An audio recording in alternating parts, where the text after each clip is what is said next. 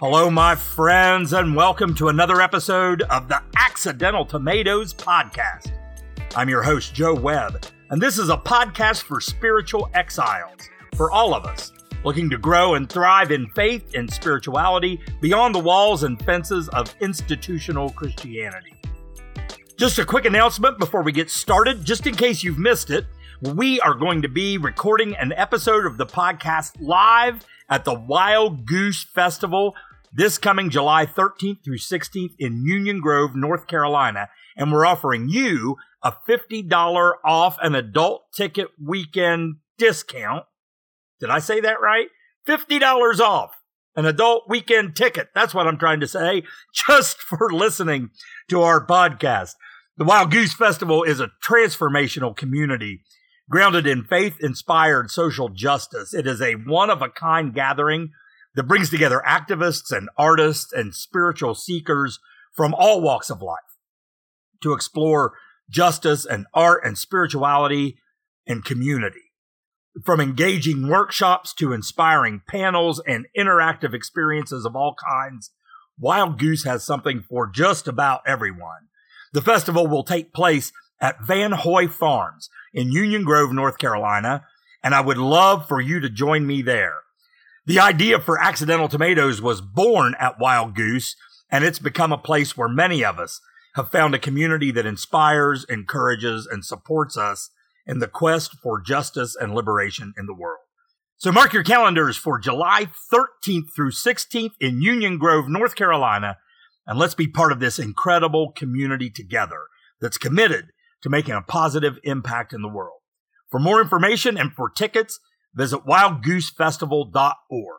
And if you want to claim that $50 discount off an adult weekend ticket to the festival, use the discount code TOMATOES. That's TOMATOES, tomatoes. Use that code at checkout to get your $50 discount, and I really hope to see you there. So let's get on with the episode. A few episodes back, I did a little bit of a solo episode called Deconstructing Evangelism. And I want to go a little bit deeper into that. But before we get into that, or in order to get into that, I should say, I need to tell you a little bit of a story, just for a little bit of context and background. I hate it when people ask me what I do for a living. And it's not that I don't love what I do for a living, but it's complicated, right? Because my work is not traditional. And when it comes to a vocation in ministry, especially, people have certain expectations and ideas of what that means. So when somebody asks me what I do and I tell them, well, I'm a Methodist minister, that evokes, just certain images that really don't fit with the actual work that I do. I recently got this question from somebody who comes from a very different space than I do on the theological and political spectrum. And so I tried to explain, without getting too much into the weeds, that a big part of my work is helping people and helping churches break down some of the paradigms that we've inherited so that we can actually be more vital parts of helping our neighborhoods and our communities. And the guy that asked me about it said he just, kind of gave me his, I guess, kind of a stock answer for folks that kind of come from that place in the theological and political spectrum. He said, oh, that's so important. That work is so important. He said, Christianity's under attack in this country and we need to stand up for it. So I thought about his response for a minute. And then I said, I think you're right. And I think it's sad that such a big part of that is coming from the inside. Now, that pretty much ended that particular conversation, but it got me to thinking about where those of us who identify with a more progressive flavor of Christianity stand in the world, and especially in the United States in this day and age. And I have to be honest, it feels like something is happening or that something is about to happen. Over the past several years, I've frequently spoken and written about this theory that was put forth by the late Phyllis Tickle in her landmark book, The Great Emergence. And it wasn't her theory necessarily, but she just found this really good way of articulating this idea that about every 500 years or so, Christianity undergoes this massive what she calls a rummage sale, right? Where there's this marked shift that takes place both in the theology and the ecclesiology of the church, right? So about every 500 years, there's this sort of massive change, and you can track this historically. And kind of when you look at things where we are now, we are just a little over 5 centuries removed from the latest one of these major shifts, which was the Protestant Reformation, which we mark by Martin Luther's nailing of his 95 theses, his 95 complaints about the Roman Catholic Church that he nailed to the door of Wittenberg Chapel in Germany on October 31st, 1517. Now, of course, the Reformation did not simply begin and end on that fateful All Hallows Eve. Luther's act of resistance was really just kind of a climactic touchstone of a movement that had begun stirring many years before. And it would be decades after that before a real wave of Reformed Protestant churches would begin to overtake Western Europe and move across the globe. So it really should come as no surprise then that Christianity, at least in America, is standing on these rapidly shifting sands, right? I think many of us have been feeling these changes evolving for at least a couple of decades. And some people have seen it coming for much, much longer. Now, I mention all of this because I've been noticing lately, and maybe it's just because of my own proximity to it, but I've been noticing lately that the progressive movement within Western Christianity, anyhow, really seems to be starting to gain some serious steam. Now, again, my view of this might be a little warped because, again, this is my own kind of where I find myself situated, I guess. And so it's easy to kind of overblow what you're close to. But as somebody who watches trends, kind of big picture trends, I'm beginning to see the progressive Christian movement really beginning to gain some momentum. And as the theological and moral bankruptcy of much of the modern evangelical fundamentalist movements really becomes more and more exposed, I'm starting to see lots and lots of people beginning to awaken to the many abuses and trauma that evangelicalism has inflicted, both on individuals and whole communities of people. Not to mention its unholy alliance with political conservatism that's led to a resurgence in white Christian nationalism, or a resurgence, I should say, in white Christian nationalism. Now, for those who pay attention to history, we probably shouldn't be surprised. And I love Phyllis Tickle's imagery of a rummage sale, right? It's not getting rid of everything and starting all over, but when you have a rummage sale, you kind of haul everything out of your house, right? And you kind of decide what's worth keeping and what you need to get rid of. And I really, really like that metaphor for how these shifts, these 500-year kind of cycles tend to take place. And so, again, we probably shouldn't be surprised that this is happening. Luther and the Reformers, which, by the way, wouldn't that be a great name for a band? Sorry. but these guys, Luther and his fellow Reformers, they had just become weary of the ways that the Roman Catholic Church of the time had essentially folded into an arm of the state, wielding its power to control the masses through oppressive at the very least and often violent at worst theology and practices. And so here where we are now, half a millennium later, you don't have to look very hard to see many of the same kinds of dynamics at work in the modern conservative evangelical movement. White evangelical, especially movements, their desire for power, their desire for control, their desire for dominance, honestly, in my opinion anyhow, has virtually erased Jesus of Nazareth and his way of empathy, compassion, and nonviolence from their churches altogether.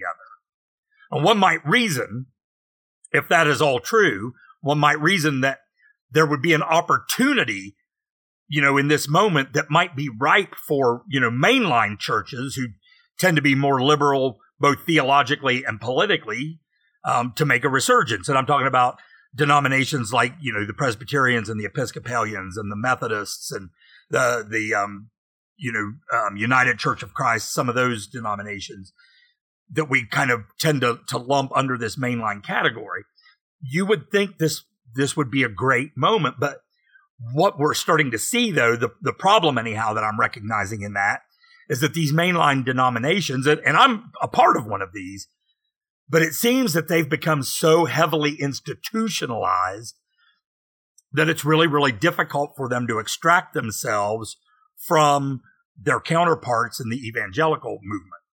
Institutions, by their very nature, will always prioritize institutional survival, even above the people that they claim to be serving.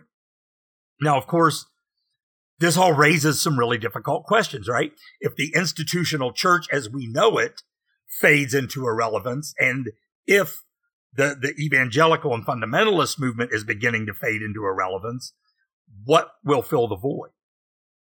Now, the short answer is nobody knows, but we can be assured just from observing history that where there is a void, something will always move in to fill it.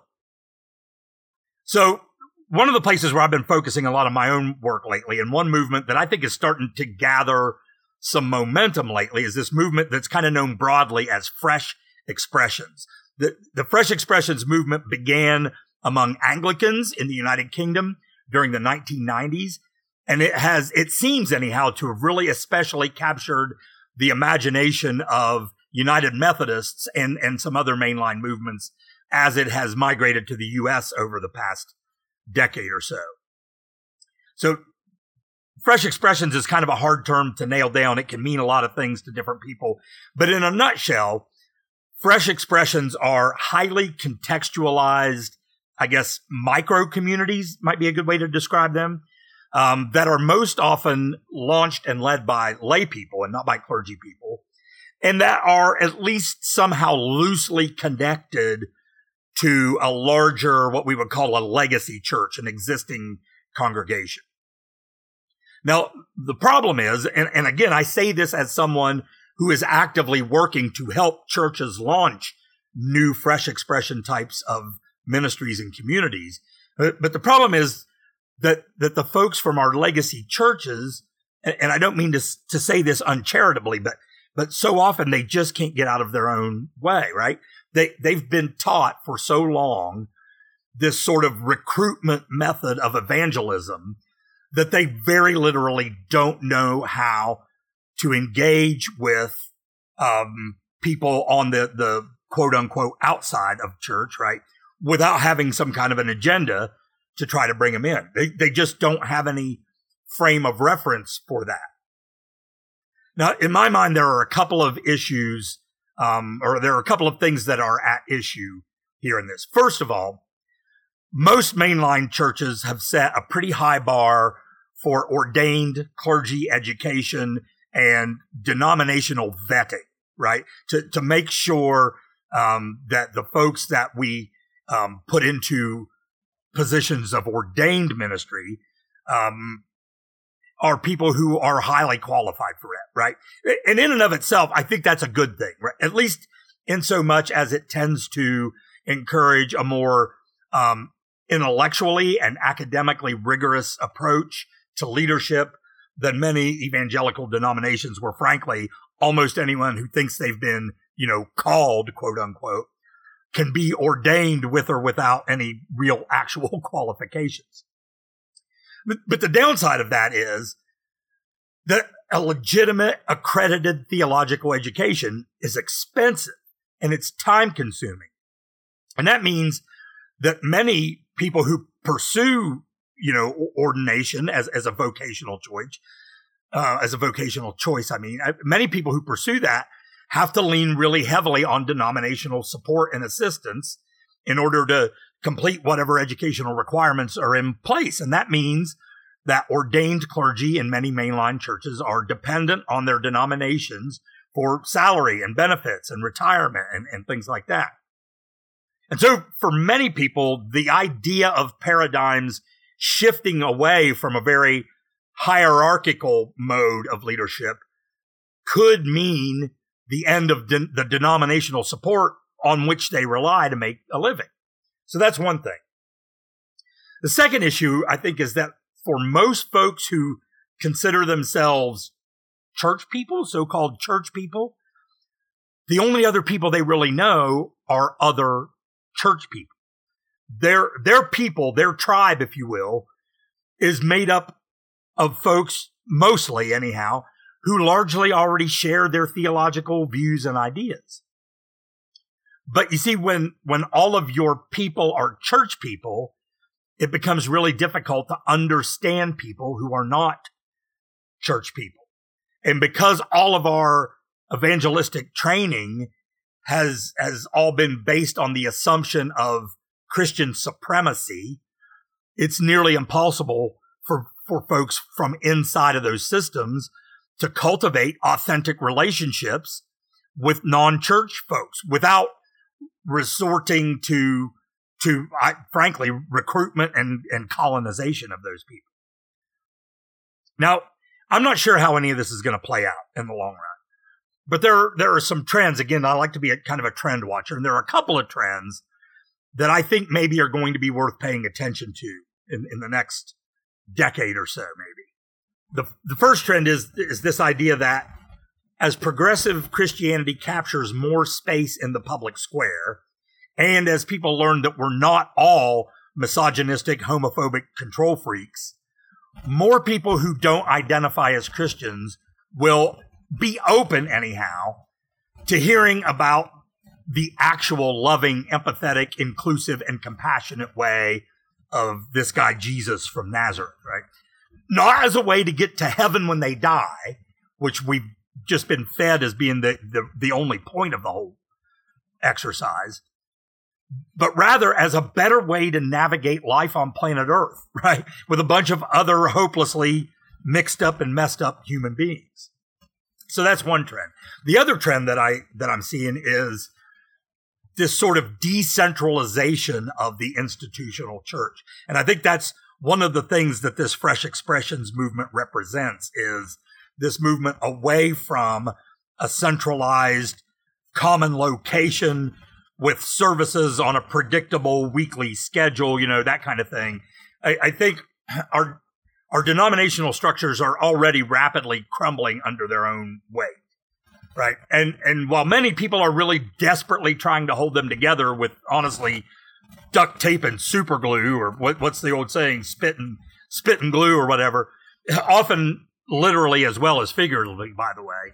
But I think as that's happened, it's become obvious that those structures, at the very least, need to seriously reform, and they need to seriously slim down. Now, I'll be the first to admit that I don't believe hardly anything about Christianity, honestly, that I believed when I first came into it, 20-some years ago. My views of who and what God is, of who and what Jesus is, of what the Bible is and is not, right?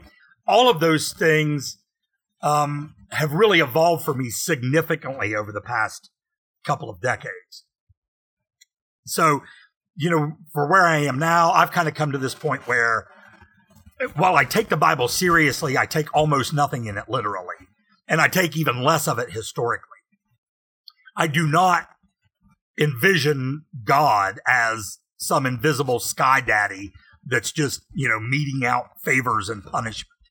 I don't think Jesus's purpose had anything to do with what happens to people after they die, or at least it wasn't primarily about what happens to people after they die. And while I've come to accept those things as adequate metaphorical language for the ways that we filter reality, any so-called evangelizing that you'll find me doing will have nothing to do with recruiting people to Team Jesus, and everything to do with awakening people to the possibilities for humanity if we could just learn to center justice and liberation as our highest values, rather than our own individual salvation.